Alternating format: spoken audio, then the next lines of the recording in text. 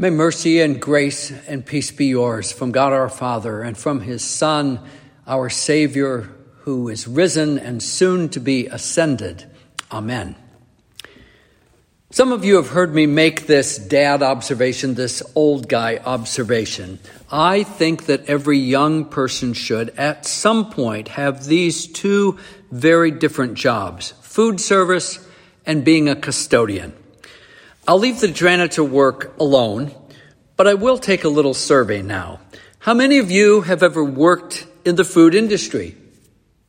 Quite a show of hands. Fast food? Catering? A sit-down restaurant? Were you in the kitchen? Were you a greeter? Were you a busser? Were you on the wait staff? Bussing tables and sweeping floors are probably not the jobs you want for the rest of your life. Most people wouldn't. But we all need to learn that someone is working quite hard to make sure your hotel room is clean or your pizza is hot and on time. This isn't only a modern issue. The first Christians also had to sort out different ways of serving. May the Holy Spirit give us expectant hearts and attentive ears to discover the good news hidden in Acts 6 with this theme, serving tables and servants of the word. People God dearly loves. I'll start with some backstory, but then I'll give you a Greek lesson. The early church in Jerusalem had their priorities in the right order. Here is Acts 2:42. A verse describing the new Christians after Pentecost. And they devoted themselves to the apostles' teaching and the fellowship, to the breaking of bread and the prayers. And here is what we read only 2 verses later. And all who believed were together and had all things in common, selling their possessions and belongings and distributing the proceeds to all as any had need. Near the end of chapter 4, Luke reports this about these first believers in Christ. Now the full number of those who believed were of one heart and soul, and no one said that any of the things that belonged to him was his own, but they had everything in common. There was not a needy person among them, for as many as were owners of lands or houses sold them and brought the proceeds and laid them at the apostles' feet. And it was distributed to each as any had need. The body of Christ was growing. The word of God continued to increase. The number of the disciples multiplied greatly, we hear in verse 7 of today's first reading. One scholar suggests that there may have been 20,000 or even 25,000 Christians in Jerusalem only weeks after Jesus' ascension and the gift of the Holy Spirit on Pentecost. Verse 7 also tells us that a great many of the Jewish priests became obedient to the faith. But it wasn't all peachy keen. Chapter 6 begins with this description. A complaint by the Hellenists arose against the Hebrews because their widows, those of the Hellenists, were being neglected in the daily distribution of food and perhaps of some money. The Greek lesson doesn't start here, but something is happening between the Hebrews, Jews who spoke Hebrew in their synagogues and Aramaic in the marketplace, and the Hellenists, those Jews who had lived in foreign countries and had lost the mother tongues. They read Scripture in the Greek translation of the Old Testament, called the Septuagint. And for some reason, the Hellenist widows weren't receiving a fair share of the charity distribution that the church was providing to those with a need. Now, it's time for the Greek lesson. If you have a pen or pencil, you could take it out.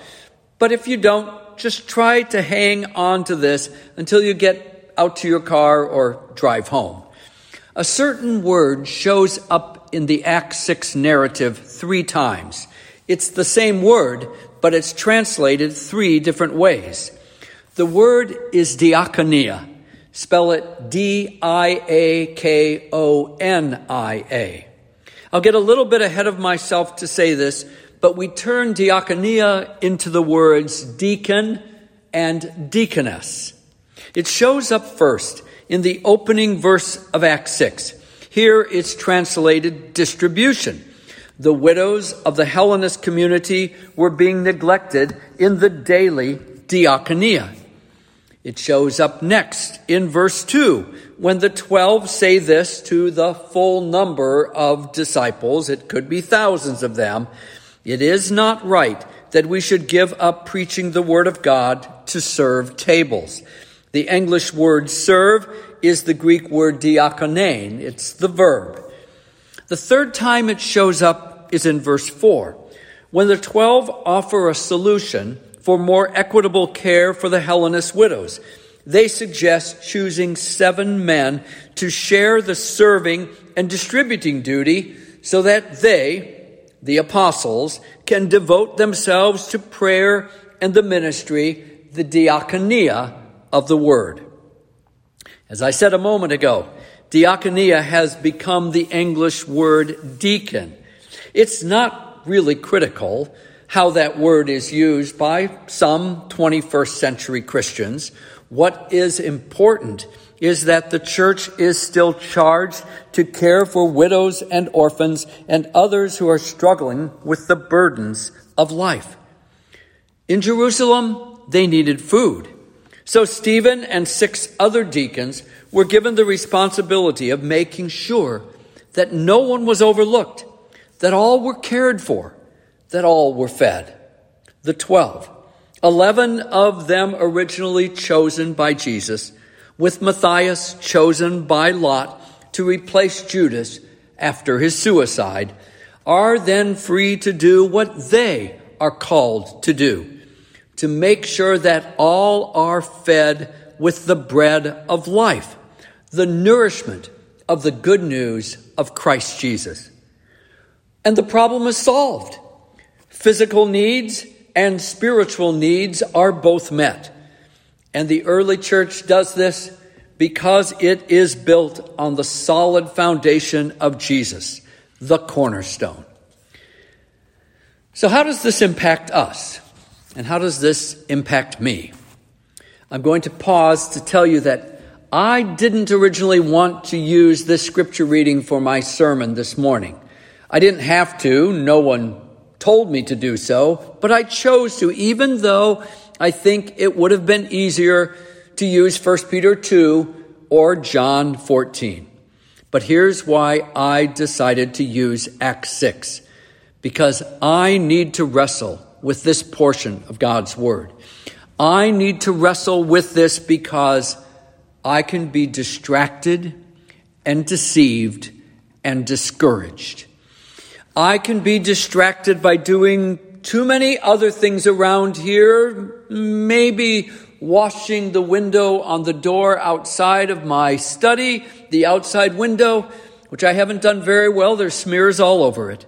2, maybe spending my time imagining categories and questions for a trivia contest. I'm also frequently deceived by the impulse to do what attracts attention to me, not to our Lord and Savior. And I can be discouraged, wondering why I'm not getting more results after 36 years here at Crown of Life, which is another deception, thinking that pastoral ministry is measured in results. So I neglect not the Hellenist widows, I neglect all of you by not devoting myself to prayer and to the ministry of the word. But I am certain, totally, fully certain of this, our Lord's complete forgiveness. And I'm also confident and glad that you, God's saints in this part of the visible body of Christ, have frequently forgiven me and will forgive me again for my failures.